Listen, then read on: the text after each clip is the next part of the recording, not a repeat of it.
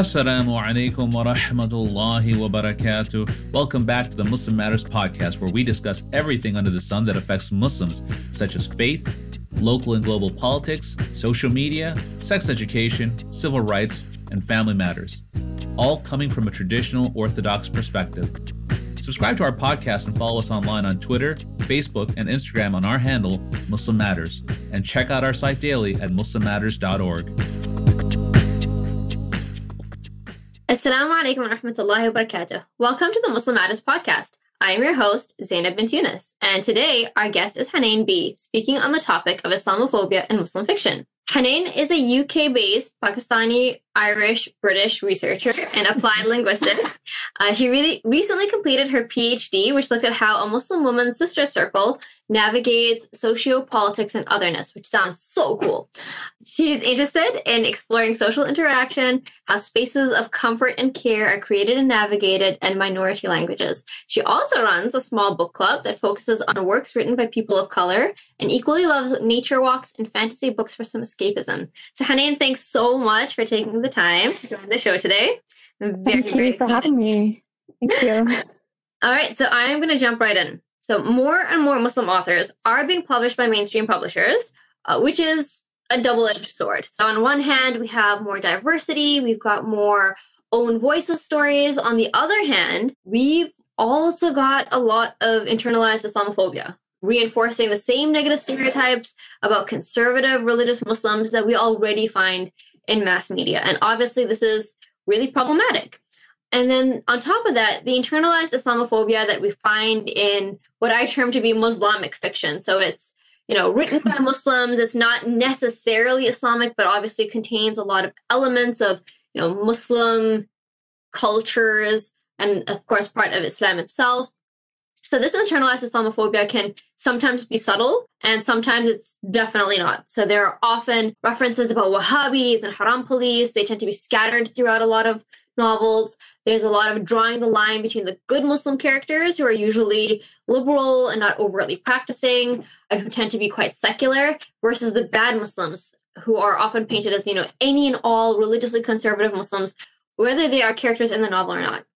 So what are your thoughts on the prevalence of Muslim authors with internalized Islamophobia, colonialism, and racism, especially towards non-Western Muslims? What are your thoughts on that? Yeah, I mean, essentially, I would second everything that you've already just said in introducing the episode in terms of this kind of internalized Islamophobia. And I think you've really touched on there is quite crucial. It's this kind of the good and bad binary of the good Muslim, bad Muslim. And it's always put forward through that kind of conservative versus liberal. And it's kind of like a paradox for me because it's like you said, it's really important and it's good that we have more own voices, narratives that are put out there. But at the same time, there is this internalized Islamophobia that's kind of coming out. And I think that oftentimes those are the stories and narratives that are sold more because it draws in a white audience because it feeds into that white gaze.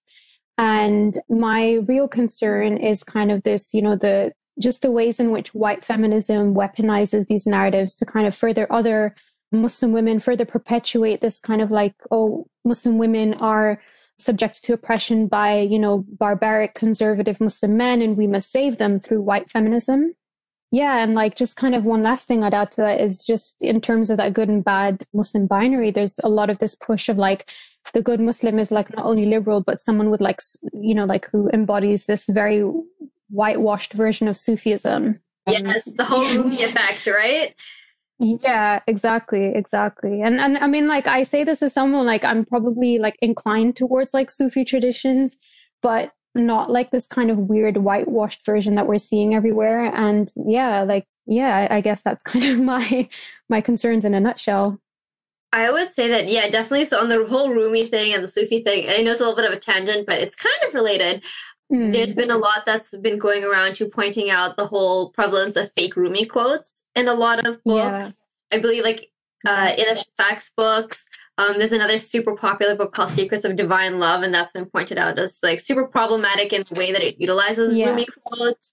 I literally went to a bookstore just last week, and the entire Islam section was just 5 different covers of different collections of Rumi poetry. That was it. That's all there was.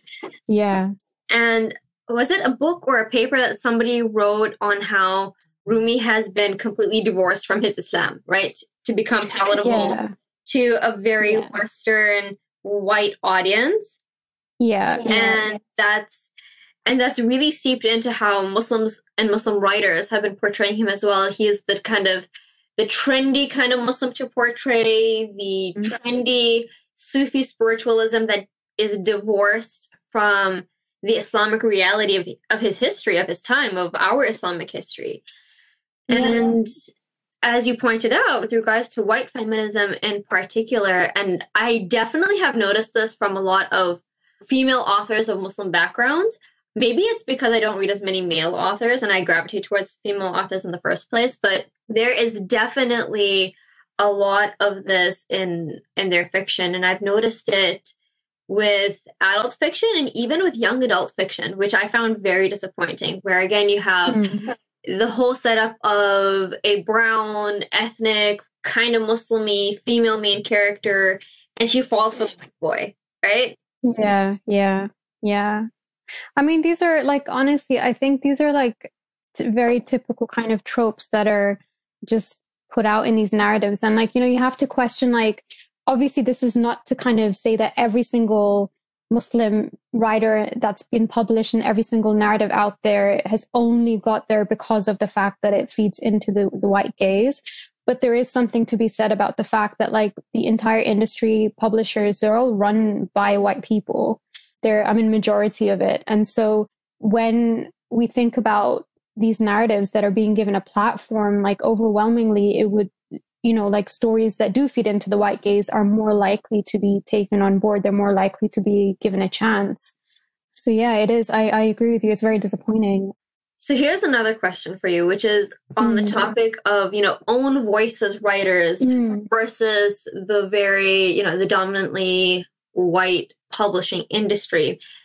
What responsibility do you think that Muslim writers have, or what role do they have in ensuring their stories are told without being pressured by the publishers? Do you think that's even possible? Do you think that the only real solution is maybe just pursuing Muslim publishers or indie publishers, because that's an option, but then there's no guarantee that the indie publishers are going to be any different either? And I feel like your ideas on that then. Yeah, I think that's really tricky because in a lot of like own voices stories, it's a lot to do with kind of the experiences that the authors have had, like the writers have had. And so there needs to be a space for these stories to be told. Like, people should have the opportunity to be able to tell their stories, but how are those stories framed? And I think that's where like you step into murky waters that like, if publishers are overwhelmingly,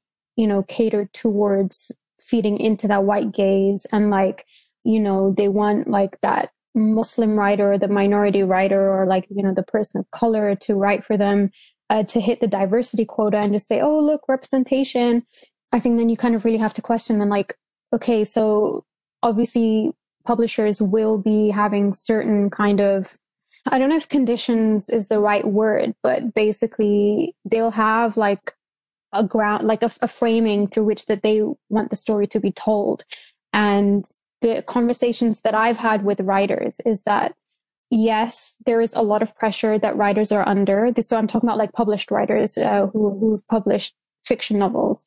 There is this pressure to kind of, cater to the publisher's demands, but for certain things, there's only so much that they can do to put you under pressure. And so that's where I think like, okay, there are certain elements to the discourse through which a narrative is told, through which we talk about our traumas that need to be critiqued and looked a little bit more closely. And that's where like, so, I mean, like, I don't know how many people who are listening be aware of a review I've written for like a book that, I was quite angry about when I read it, but it was in response to that book that, there were certain, like, there were like specific discourses that were put out about, like stereotypes about Muslims, stereotypes about Arab people, I use Arab as like a very broad category just to speak in general terms here. And the response I got to that was that, like some of the very specific stereotypes that were in there, like authors do have a certain amount of agency in how they then utilize those discourses, if that makes sense. So I think it's really hard. And I do wonder if there are certain situations where authors just kind of are either in a rush to get published or feel that there's no other way other than to really jump in and like feed into the demands of these publishers and their problematic demands just to ensure that they do get published and they do, like for their career to progress. So, I mean, I think the responsibility lies with both. I think the fact that a lot of these narratives with internalized Islamophobia are being put out is because of a problematic publishing industry. It's because of like the institutional systemic discrimination that's inherent within it. But to a certain degree, I do also question, is it worth, again, this is not to like, say that Muslims should never publish anything ever. But like, I do sometimes question, like, is it really worth publishing a book if you know that your book is going to be filled and just littered with stereotypes? I just think it's really hard to kind of balance that fine line.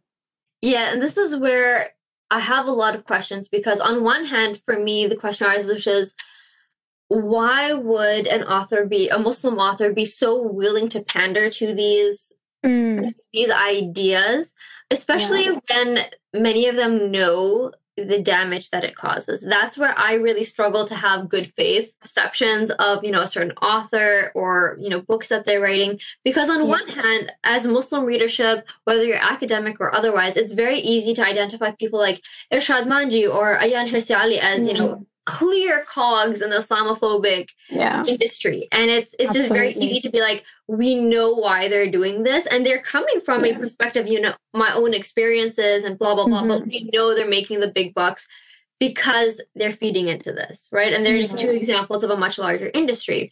And then we have those authors who, I mean, they're not apostates or necessarily working for these Islamophobic organizations or think tanks. A lot of them are writing fiction.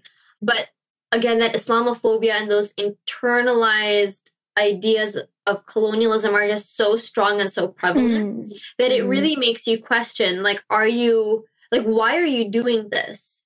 And I feel like they are getting away with a lot. And this is where I wonder as well the role of the Muslim reader and the reviewer, and whether if we're able to stand up and call it out, if that will make a difference. Because I mean, the same book that you just mentioned, right? I didn't even fully get through the book because like every chapter that I read through, I was like, this is so wrong on so many levels.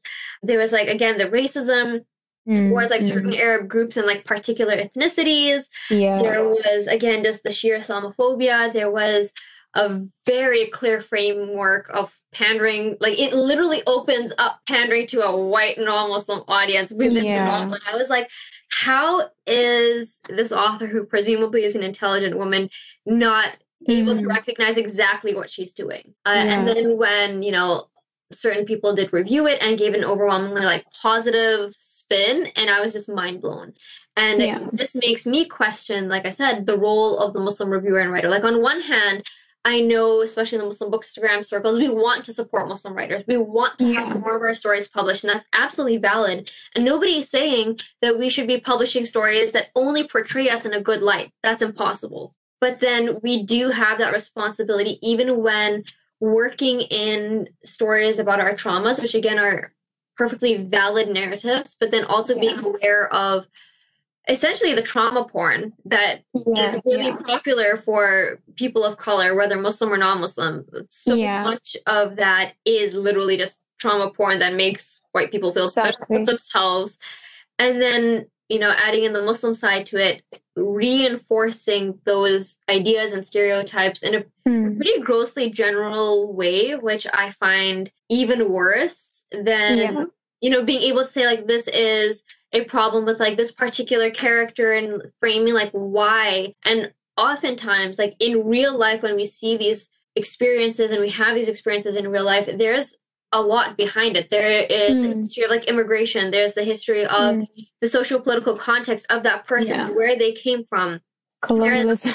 Exactly. Like colonialism plays such a huge role.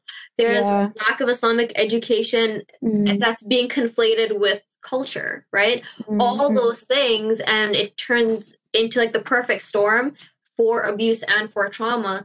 But it doesn't help our narratives. It doesn't help educate other people. It doesn't help raise genuine awareness about the situation when people want to turn it into such a reductive story. Exactly. So like the thing for me is that the problem is not talking about our traumas. I think it's important to do that, like, you know, as women, to support each other and to hear each other's stories like that. Like I don't have a problem with, but it's kind of like you said, it's reducing it to literally just problematize and pathologize specifically, whether it's Muslim communities or specific ethnic communities. Like when we just specifically pathologize everything that sits outside the margins of whiteness, that's where the issue lies for me. And, you know, it's kind of like you said, that like behind a lot of these behind violence and trauma, it's not just the fact that like Muslim man, bad, violent, subjected woman to violence, and woman is now traumatized and she found freedom and healing in whiteness. You know, like it's not that linear trajectory, you know, and that's the issue for me. Is like, and, you know, it's really interesting. I'm not going to say who kind of made me think this, like just to kind of protect this person's privacy. But, you know, I was kind of having this discussion on a group that I'm on, and a sister kind of, you know, she said to me, she was like, you know, I think we need to kind of maybe wonder, like, why is it that like we often find it difficult to unpack our traumas outside of a framework that's kind of like built through whiteness, if that makes sense. And so like, and then like, is it even possible to do that when we're kind of moving through these systems that basically are built for racial capitalism? And so, yeah, I fully agree with you. I think like when we take such a reductive position, it's just so deeply problematic. And in terms of your point on like reviewers, and honestly, like I do wonder if sometimes there's a benefit to having some distance between like you as a reviewer and you as and someone as a writer, because I feel like that's something that Bookstagram, like an Instagram, or, you know, it kind of blurs the lines a little bit. And I've really been like reflecting on that a lot lately, that like if that proximity between reviewers and writers is actually a healthy thing, is it easier or maybe more productive to be able to have those critical conversations when there is a bit of distance between you as a reviewer and the writers? Having said that, I feel that like when books are so littered with problematic tropes and we completely gloss over that in reviews, I don't know, that's just something that I find quite difficult. And I do empathize with, you know, situations where reviewers are very close to, like, you know, they have proximity to writers and it's difficult to do. But yeah, it's something that I find quite difficult to kind of, I don't know, I guess metabolize in my mind, if that makes sense. I don't know if metabolize is the right word. But it essentially boils down to conflict of interest, right? Because whether it's, and this is something, for those who aren't in the quote unquote Bookstagram loop, it tends to be quite a tight-knit community where there are a lot of connections between writers and reviewers and readers and even publishers, you know, or representatives of publishers. And that's something I'm very interested in observing and noting how that impacts a lot of the work that goes forth. Because what's interesting, especially right now, is that there is such a burgeoning movement for having, especially Muslim women writers, like producing a lot of Muslim fiction. And it's a living process. Like they've just published their first novels. You know, there's a lot of like marketing and engaging with fans and readers and reviewers. The feedback that they get is then going to inform their next few works. And this can be a good thing, but it can also be a bad thing, especially when, as you said, if a reader or reviewer has too close of a connection to the writer, and that hinders their ability to provide genuine, constructive, critical feedback that might not be pleasant to hear, that might not be welcome, but it is necessary to have. And kind of related to that, really, I wanted to delve into why do you think there are so many Muslim writers whose stories are perpetuating Islamophobic and colonialist ideas? Like, on one hand, we almost expect it from non-Muslims when they want to like exotify our stories or, you know, come in as white saviors. Whenever I see a book that has, you know, people of color, but the story is written by a white person, I kind of brace myself because 9 times out of 10, it's a train wreck. But then when I see, you know, an ethnic name attached to the story, I'm like, okay, at least this will be more authentic. But then you open it up and you're like, oh my God, this is just as bad, if not more so. And then what really crushes me is if I do research on the author or I'm already familiar with the author, and I'm like, I know they know better. I know they're aware of these particular lines of thought and the way it impacts the greater circle. And then again, depending on one's connection to the writer, like it really puts you in a place of, I know they know better, but are they going to take this feedback? And then you're wondering, like, why would they do this? Yeah. Yeah. Honestly, it's just something that it saddens me, you know, that like, again, I guess it then comes back to like who publishers open up space to, because I'm sure there are a lot of Muslim writers there, especially Muslim women, who are critical and who do have narratives that, you know, would be very beneficial for not just for Muslims, but for non-Muslims to read as well. And I just fear that, you know, they probably don't, you know, get the same opportunities because their narratives don't fit a particular framing. But honestly, I don't even know how to answer that question in terms of like why there are so many narratives like that, in terms of why there's such an internalization of Islamophobia. I do feel that there is a very kind of, in terms of that internalizing Islamophobia, that's like very prevalent of like this good, bad Muslim binary. And that's sadly perpetuated by Muslims as well. And I guess that's kind of like translating into like all these different kind of stereotypes that are being written into narratives.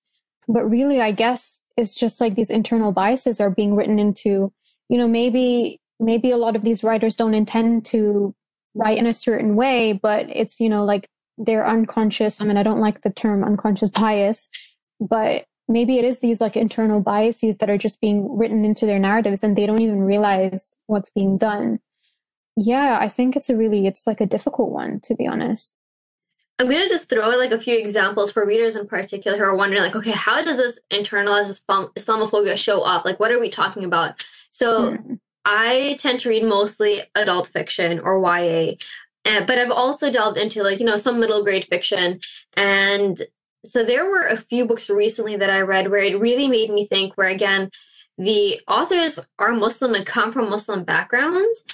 And it really made me question again, like how they themselves feel comfortable writing in this way. So there's one book, it's a middle grade book, it's called Amina's Voice, and it's about a young Pakistani American girl, and she loves to sing, and there's going to be, I think, like a school concert or something, and then there's also the flip side where she's also like really shy though, and she's also going to, you know, Islamic school, like Sunday madrasa kind of thing, and they're doing Quran, and then they have this uncle who comes from Pakistan, and he's like more conservative and more religious, and he's immediately painted as the bad guy, and you know, like the kind of like the disrespect that Amina, the main character, it shows towards this character, like her uncle, and the resentment. And then he's really he's made the bad guy because he tells her parents like, oh, you know, music's haram, so she shouldn't be doing this. And I know there's obviously like lots of difference of opinion between Muslims about this whole situation, but what really upset me was because it was the way it was set up. Like, oh, because he holds this opinion, he is bad. He is the example of somebody who is like so extreme and he's intolerant and he is, you know, inserting himself in this girl's life and he's just trying to oppress her and make her life miserable, right? And it falls into that narrative again of like the conservative Muslim man who comes in and wants to throw around this weight and this authority, when there could have been a way to create like the conflict necessary in the story without playing into that stereotype. So, you know, even just being like, being able to work in things like there are Muslims who do hold the opinion that music is haram, but they're not going to start like yelling at people and telling people they should be changing their decisions based on that. Like most Muslims I know who hold that opinion, including myself, are like, all right, like I'm not going to do it for myself, but like y'all can do your own thing, you know? And it was jarring for me because, again, when you're reading this presumably to young children, right? We're talking about literally like elementary school age children. My daughter's in that age group. She's 10 years old. And I had bought the book originally for her, and we started reading it. And then I stopped because I was like, wow, this is not okay, because like we're literally the bad guys in this framework. And then, you move on to like other YA titles such as No True Believer by Rabia Lombard. And I actually really enjoyed the story as it was. But again, it was the whole not very religious Muslim girl in this case. And then, there's a white boy that she's kind of interested in and falls for. And there's, references, just very disparaging references to Haram police and lines about like Wahhabis in a very politically inaccurate way to begin with. And it wasn't even necessary to the story. That was another thing that really drives me nuts. When they like slide those things in there, it has no relevance to the actual story, but it's just there to make a point that these Muslims are the good ones because they're secular, because they don't follow all these rules, because they are more amenable to quote unquote the West, as if, that's the only kind of Western Muslim to begin with, versus those other ones over there who are religious and conservative and bad and are terrorists or whatever it may be. And it really, especially when it comes to middle grade and YA fiction, it really makes me wonder, like, what is the benefit here? You're literally like trying to slip into the minds of young children, reinforcing narratives that already exist about us. Like, and that's what really bothers me. It's literally throwing other Muslims under the bus, right? And this is for young audiences. Then you move onto adult fiction. And so like Hijab and Red Lipstick was just horrible. There is also The Good Muslim, which has been around for a long time. But that one too, like the overwhelming narrative is like the main character who's like this religious Bengali man. And it's not even set in the West. It's all set like in Bangladesh. But again, it's very, very heavily emphasizing that if you're a bad person, you're going to be religious, and that informs your badness and the violence that you act out on others. And again, it's literally like throwing your people under the bus. And why?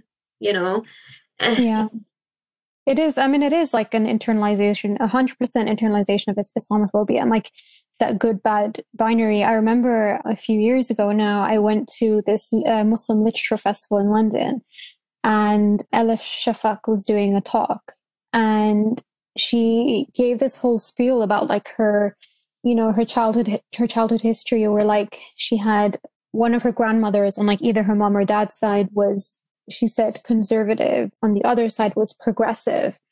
And that like she basically, I can't remember exactly what she said, but she very much pandered to that same dichotomy and basically framed everything that was like as far away from like being Western and like as much as like being kind of very visibly Muslim and like, having like externalized Muslim markers, like whether it's wearing a headscarf and like even things like committing to like Islamic rituals, that was just being ridiculed. And on the other side, this grandmother who's who's a Sufi and very much kind of like the image she portrayed was of that like, typical Western Islamic mystic. And I literally say Western Islamic mystic in the sense of like, what you mentioned earlier in terms of like, the westernization of Rumi and that whole like trajectory of like, like Sufi Islam, Islamic mysticism and whatever. And so she was then drawn to this like progressive grandmother and like saying, oh, we need to be accepting of each other. And I was like, it's just so interesting how kind of, what's the word I'm looking for? Contradictory that whole narrative was, because in saying we need to be accepting, she was also pandering to this binary of like the good and bad Muslim. And deliberately excluding, right? Like that's what really gets me. There is a deliberate exclusion of people who don't fit with the side of the binary that you're taking. Yeah, exactly. And like just even for example with Hijab and Red Lipstick, at the end, like the writer kind of says how she found healing through Islamic feminism.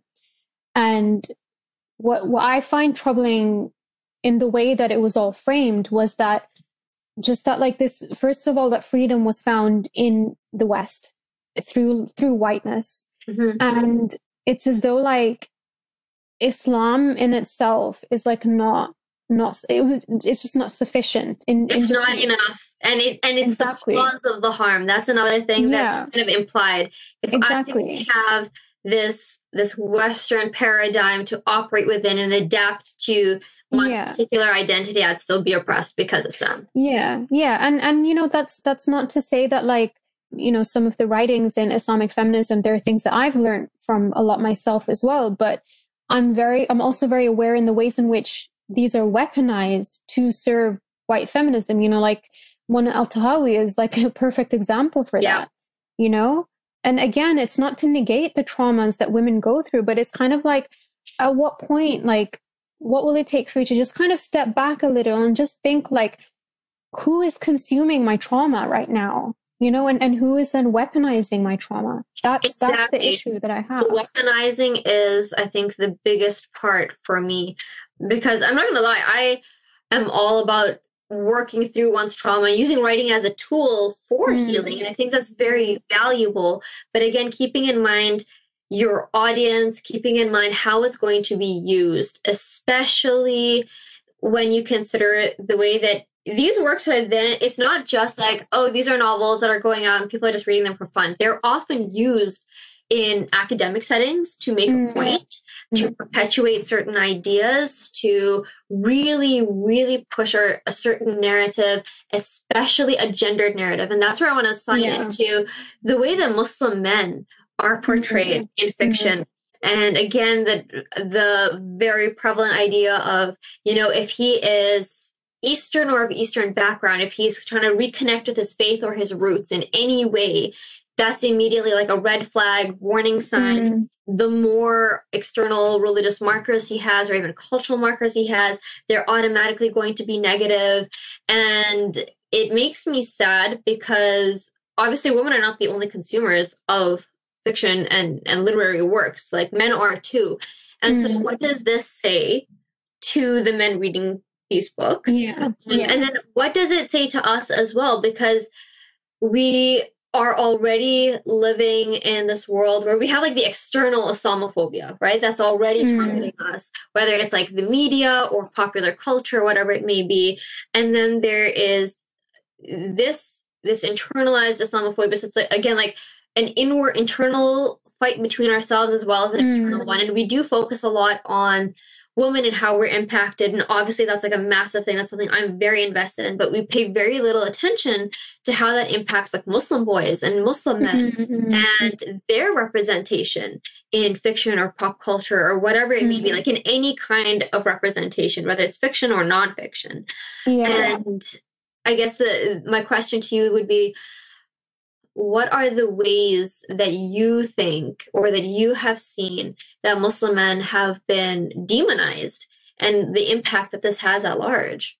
Well, I mean, it's just basically, you know, first of all, I don't deny patriarchy exists. I don't deny misogyny exists. Like, I think I would be lying if I said that. But it's limiting toxic masculinity and patriarchy just to Muslim men and literally orientalizing Muslim men as like Muslim women ourselves.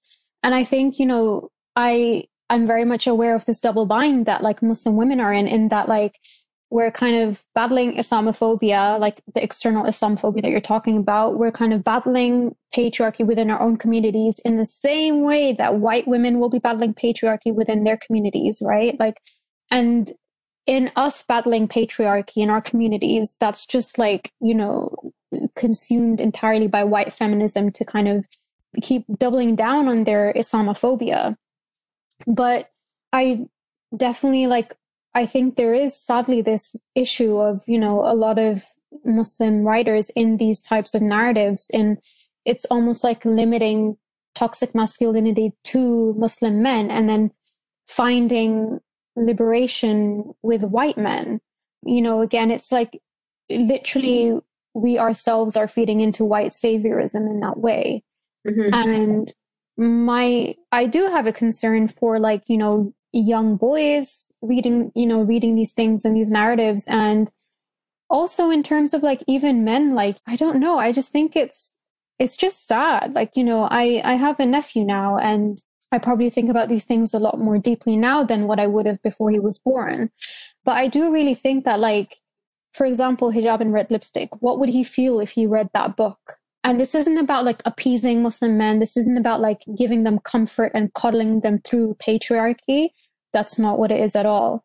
Right. But I think it's literally just limiting toxic masculinity to Muslimness, to Islam as well, and to like a practice of Islam that, where men do have like, external markers of, Muslimness or any kind of like overt Muslimness. That's really troubling to me. And also, I don't mean to say that like we should be glossing over the problems that we face. We should be glossing over our traumas. But it's being able to discuss them in a holistic way, right? Like if we're focusing on nuance. One to the exclusion of the other, we're not really helping anyone either. Like I find that, or I've suspected that these constant negative portrayals of Muslim men in narratives just feeds into a sense of resentment that they have then. Like there is no sense of allyship anymore. It's literally like, oh, well, these women then, they're like all the victims and we're all the bad guys. Why should I care? No matter what I do, even if I'm like a totally decent Muslim guy who is just trying to help my family and trying to do better, it doesn't matter because I don't exist in these narratives. And it almost like reinforces that problem when there's no recognition of any nuance, when there's no recognition of, I don't want to say like, I don't want to fall into the whole like, oh, the nice Muslim man or the nice guy thing, but just the reality of the fact that so many like supportive Muslim men exist, or Muslim men who are doing their part, and they're fighting Islamophobia on multiple different levels as well. Yeah, I mean, the state violence, like, they're subjected to a lot of like, terrible, violent iterations of Islamophobia. It's so it's like it's not subtle. Yes. And, exactly. Yeah. And so it's nuance. Like that's what's missing, I feel, in a lot of these narratives. And it's really sad because like someone messaged me about like a book in which basically this image of like a quote unquote conservative Muslim man is basically demonized. And they messaged me saying, it breaks my heart because they're describing my husband, who's he's a good man. But the image that people are left with from reading this is that people like my husband, just because they look a certain way, you can deduce that they will behave in a certain way, and that they are oppressive. And that's just, I don't know, I just think it's so tricky. And I think it's just such a shame that there's such a, at the minute, I personally feel a satire. I mean, I tend to read either fantasy or nonfiction. But my perception, from the, how much I've dabbled into like these fictional stories written by Muslim authors, I feel that there is like a gradual saturation of these narratives that do feed into like this white gaze and just, like we pathologize ourselves. Yeah, it's just troubling. One example that comes to mind that I personally found most disappointing, because I love this book. It's Aisha at Last by Uzma Jalaluddin. And it's a Canadian Pakistani take on Pride and Prejudice, which I thought was so charming. And the entire book is very well written. I loved it. I thought it was a great example of own voices.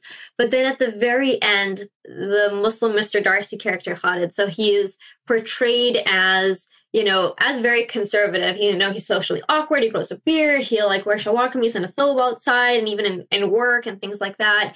And that's like part of his Darcy persona, right?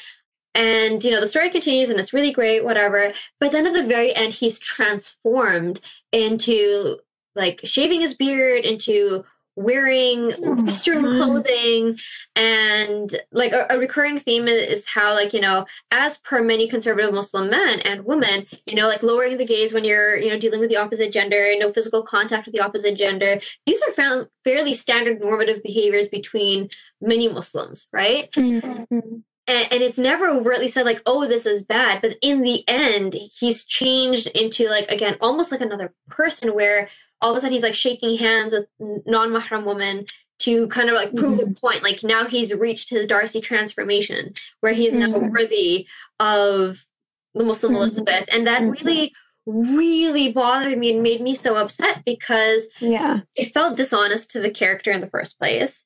But then on top of that, what is this telling us about Muslim men and what makes them worthy and not worthy of something like love and a happy ending? Like, why is it that the only time that a Muslim man can be seen as acceptable is when he casts off all these external markers and internalized like faith practices? And so that made me really sad. And that was something that I didn't catch on till a while after. I was just thinking about it. I'm like, wait a second.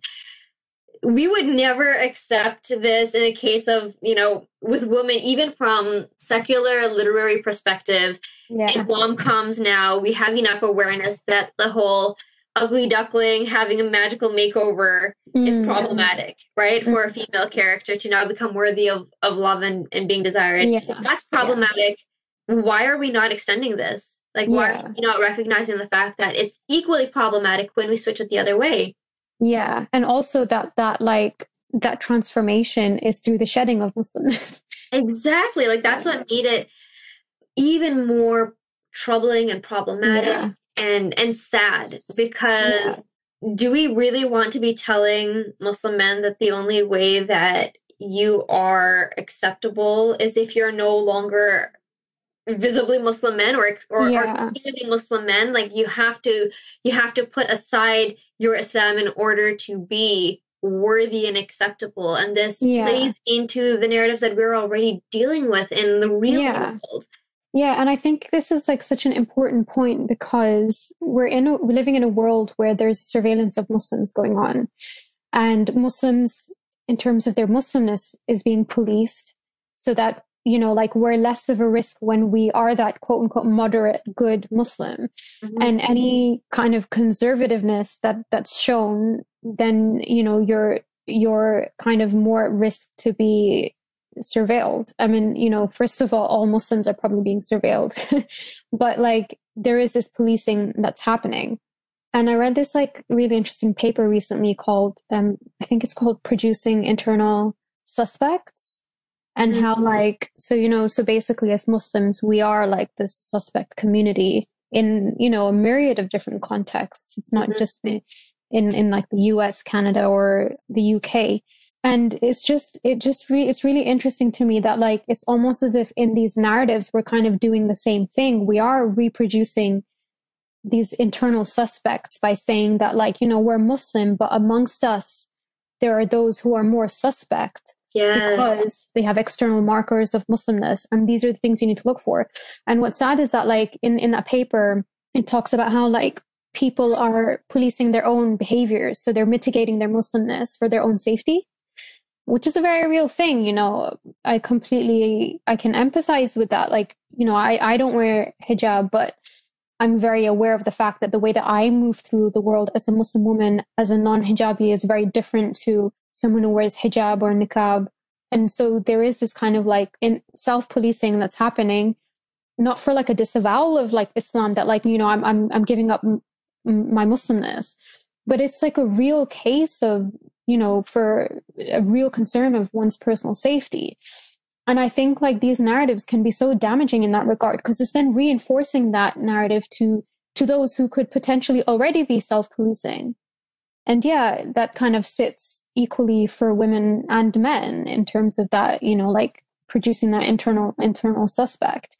It's frustrating, you know, and yeah, I just think, as tricky as it is, I think it's important to be having these conversations, because we need to find this balance where we're able to tell our stories without being so reductive about it, that we're able to talk about our traumas and to heal from our traumas without, you know, by being a bit mindful towards who is consuming our trauma. Like, you know, to not to forget the history of colonialism and the historical trajectories that have built the world that we're living in today, or like not to forget racial capitalism, and not to like neoliberalize readership in that like, I have my opinion and like I'm like I can say what I want, I can review and something however I want without even thinking about like if someone's reading what I'm writing, they might actually take on board what I'm saying and then like, you know, form an opinion based on what I'm saying and, you know, kind of withholding. Do you know what I mean? Like, I think it's very tricky, but I think it's important to have these uncomfortable conversations because there are real people who are bearing the brunt of these narratives. And I feel like as Muslims, as important as it is for us, especially as Muslim women, to be able to talk about our traumas and move through them and heal them. And like you said, you know, for a lot of people, that's healing through writing. But we do also need to like take stock of like, who are we traumatizing in the process of writing about our own traumas? That's a really good way of phrasing it. Like, who are we traumatizing in the process of sharing and revealing our traumas, and in what way?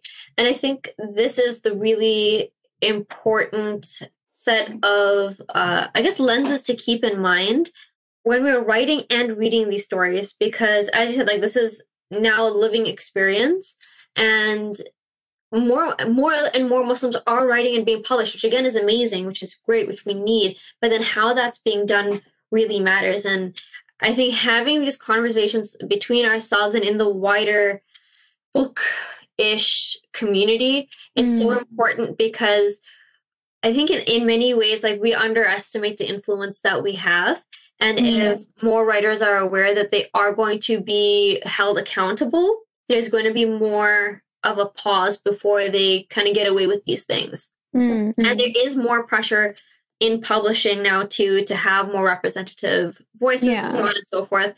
And we do need to be able to feel comfortable to hold these people accountable. Like, we are literally the consumers. We're the ones giving them our money. We should be the ones who are able to tell them, look, if you keep producing these narratives, we're not going to give you our money. It's not going to be profitable for you. And this is why. Yeah. And I think that these discussions don't mean that we don't hold space for reflection and for writers to take a step back to think about, you know, what's been written, what they've produced, and like to kind of move forward and to like, you know, be more receptive to the feedback that they've gotten. I fully respect that. I think we all make mistakes. I know I've definitely made mistakes in my life. You know, when I started my PhD, I was in my mid-20s, and like I was so eager to kind of like, not necessarily to make a name for myself, but I was just so eager to like just be like, I'm doing this research. I have to like, you know, like represent Muslim, you know, like that kind of whole thing. And like, I've definitely made mistakes along the way, but I think the best thing anyone has ever done for me has been that they've held space for me to kind of, you know, they've told me how they felt honestly. Sometimes that feedback has been quite blunt and like difficult to listen, but because they held that space for me, then like I was able to kind of recenter and just think like, okay, like I think I'm just getting lost in the system a little bit. I need to take a step back and like, you know, rethink, what am I doing here? What is like, how is my work going to be of benefit to myself and others, you know? And I think that's kind of like the beauty of Islam as well, is that like we're taught that like, you know, like not to just kind of eternally judge someone for an error. That doesn't mean that you don't hold people to account either. Exactly. And like, I just feel that, I don't know, because again, it comes back to that, like the blurred lines on like, you know, spaces like Instagram between like writers and reviewers. And, you know, I guess also like because of how difficult it can be to publish, we don't know how long a writer's journey has been in trying to publish a book. Maybe that they've like, they're so exhausted by the end of it that like, you know, they're just like, I need to, like, I've been working on this for years. This is the only way I can get it published. You know, maybe there's that too. And like, I do empathize with it, but you know, I will also like not hold back from critiquing such outputs. Yeah. I just feel that we should be able to hold people to account. And that, I think that's been like my frustration recently with that book, with Hijab and Red Lipstick, was like how every like left, right and center, I was seeing positive reviews, and I barely saw anyone pulling up on the flaws in it. And it's like, you know, okay, we can appreciate that like this person has like written about trauma. And that's really hard to do, like to have, you know, like these traumas out in the open for people to read. Like that can't be easy, but we should also be, you know, paying attention to really really damaging discourses, like exceptionally damaging discourses, Yes. like borderline eugenics, right? Yes. Like, Yeah, that was a huge thing.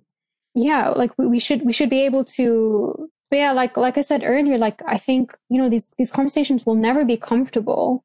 And, you know, I think initially my reaction was like full blazed anger. That was And that's, mine too. Every page, I was like, couldn't this get worse? And then it did. And I was like, how?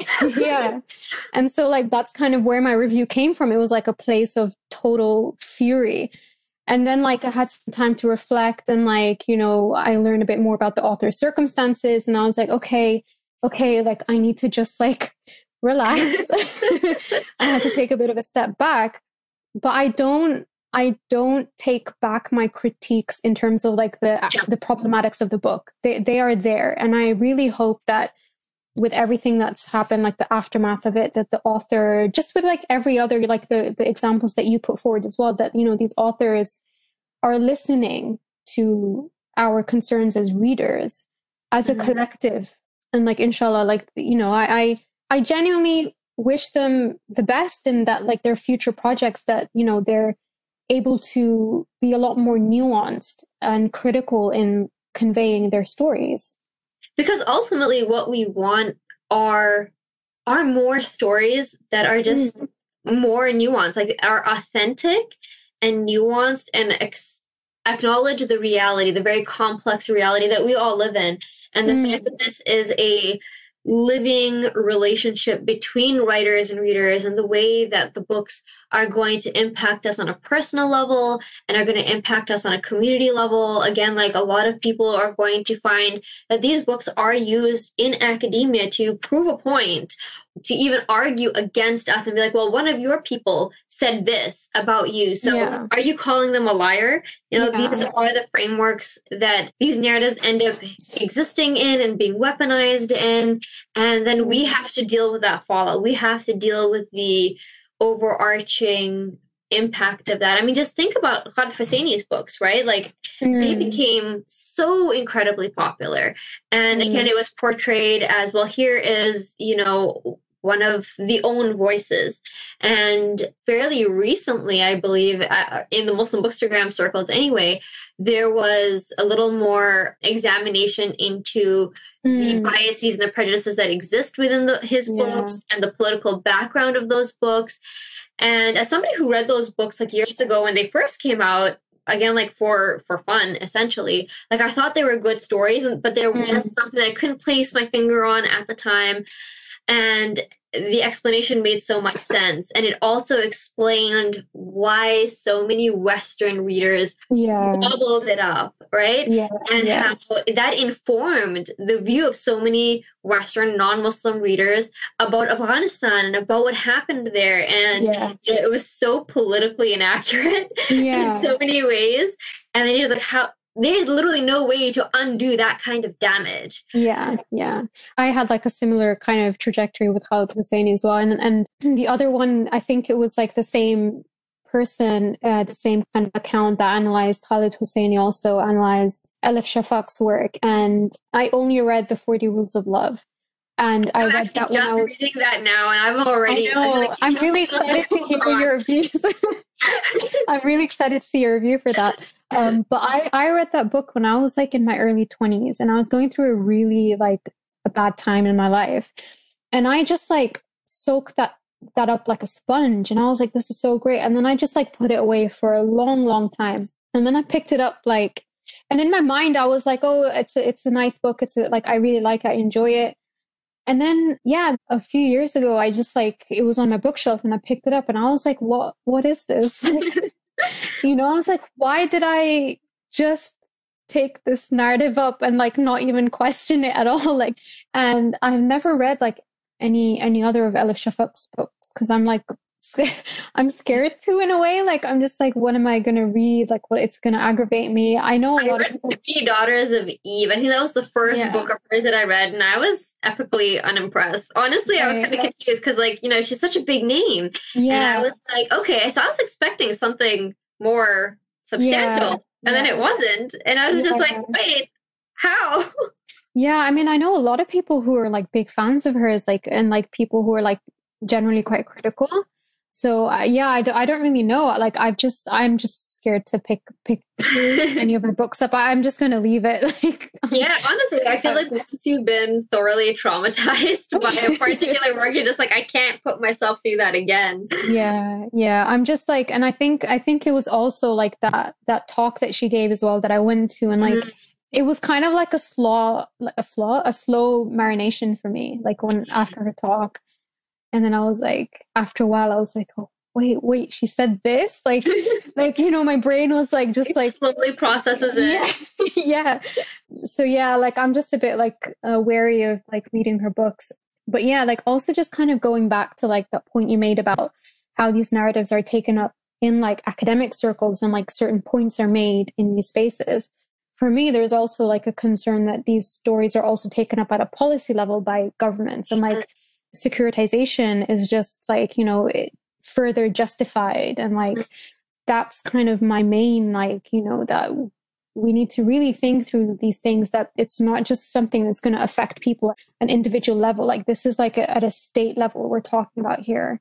And again, you know, there is that double line that us Muslim women have to go through. And actually, like as Muslims as a whole, I think there's like such a big burden that we carry, and that we can't just live like everything is weighted with the potential to be weaponized against us. And that's not easy. Like it's heavy, like it's a heavy existence.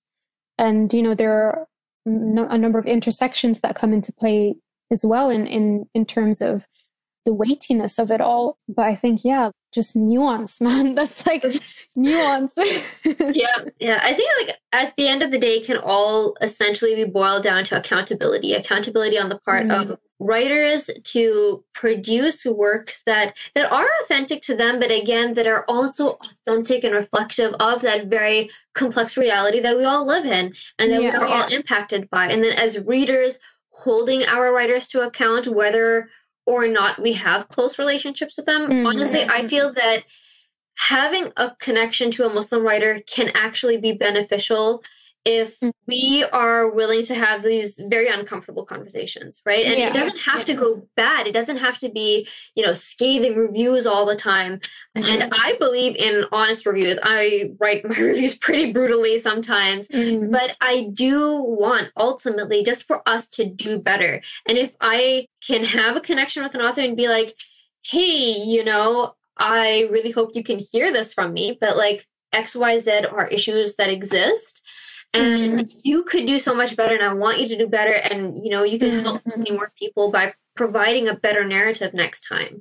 And then there has to be willingness on the author's part to take that in. I mean, I know a few authors where, I mean, I've been compromised by my relationship to them and knowing that they don't take criticism well at all. So that's obviously tricky.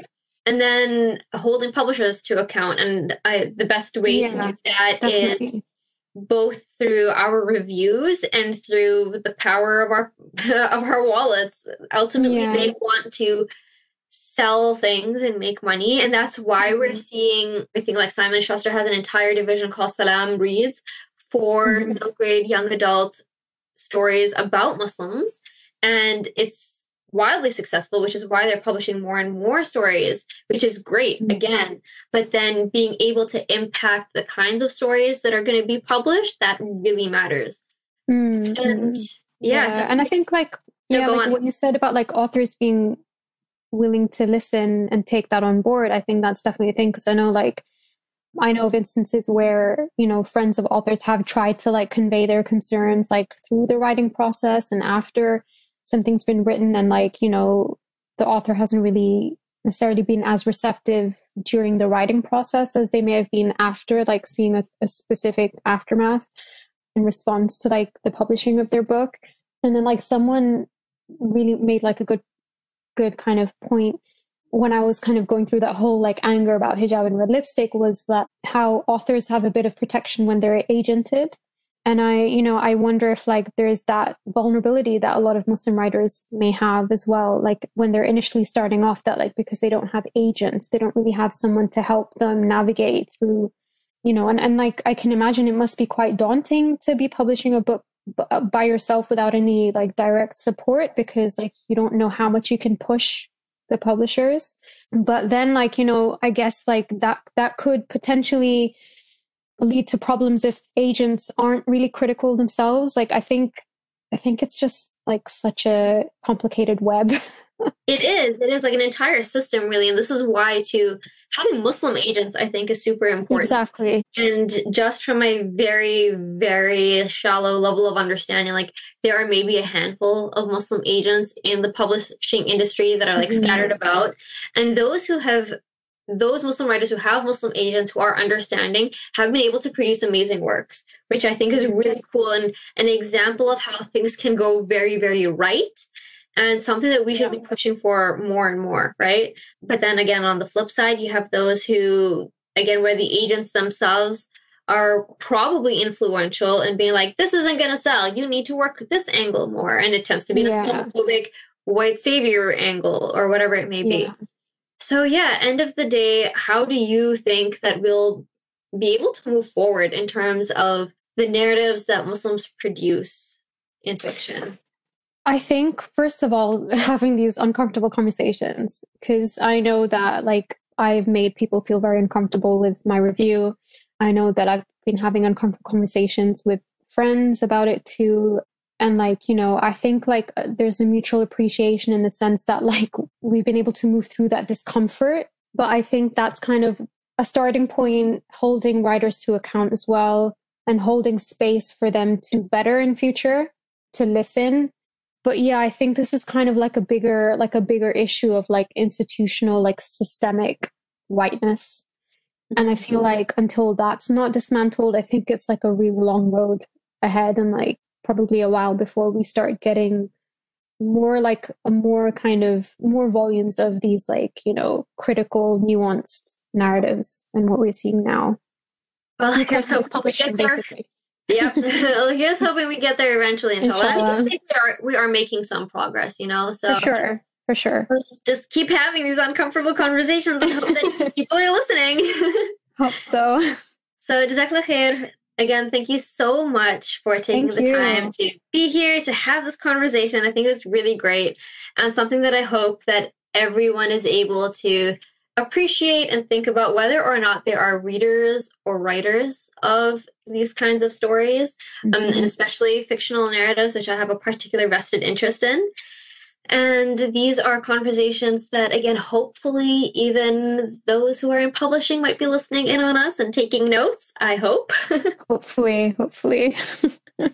All right. Well, dear listeners, please let us know what you think, and any questions that you might have for myself or Hanain, drop them in the comments, and we will absolutely be very excited to respond. So take care, Hanain. Jazakallah khair. Thank you. You too. So very much. Thank you. And dear listeners, don't forget to subscribe and stay tuned for our next episode, inshallah. Assalamu alaikum wa rahmatullahi wa barakatuh.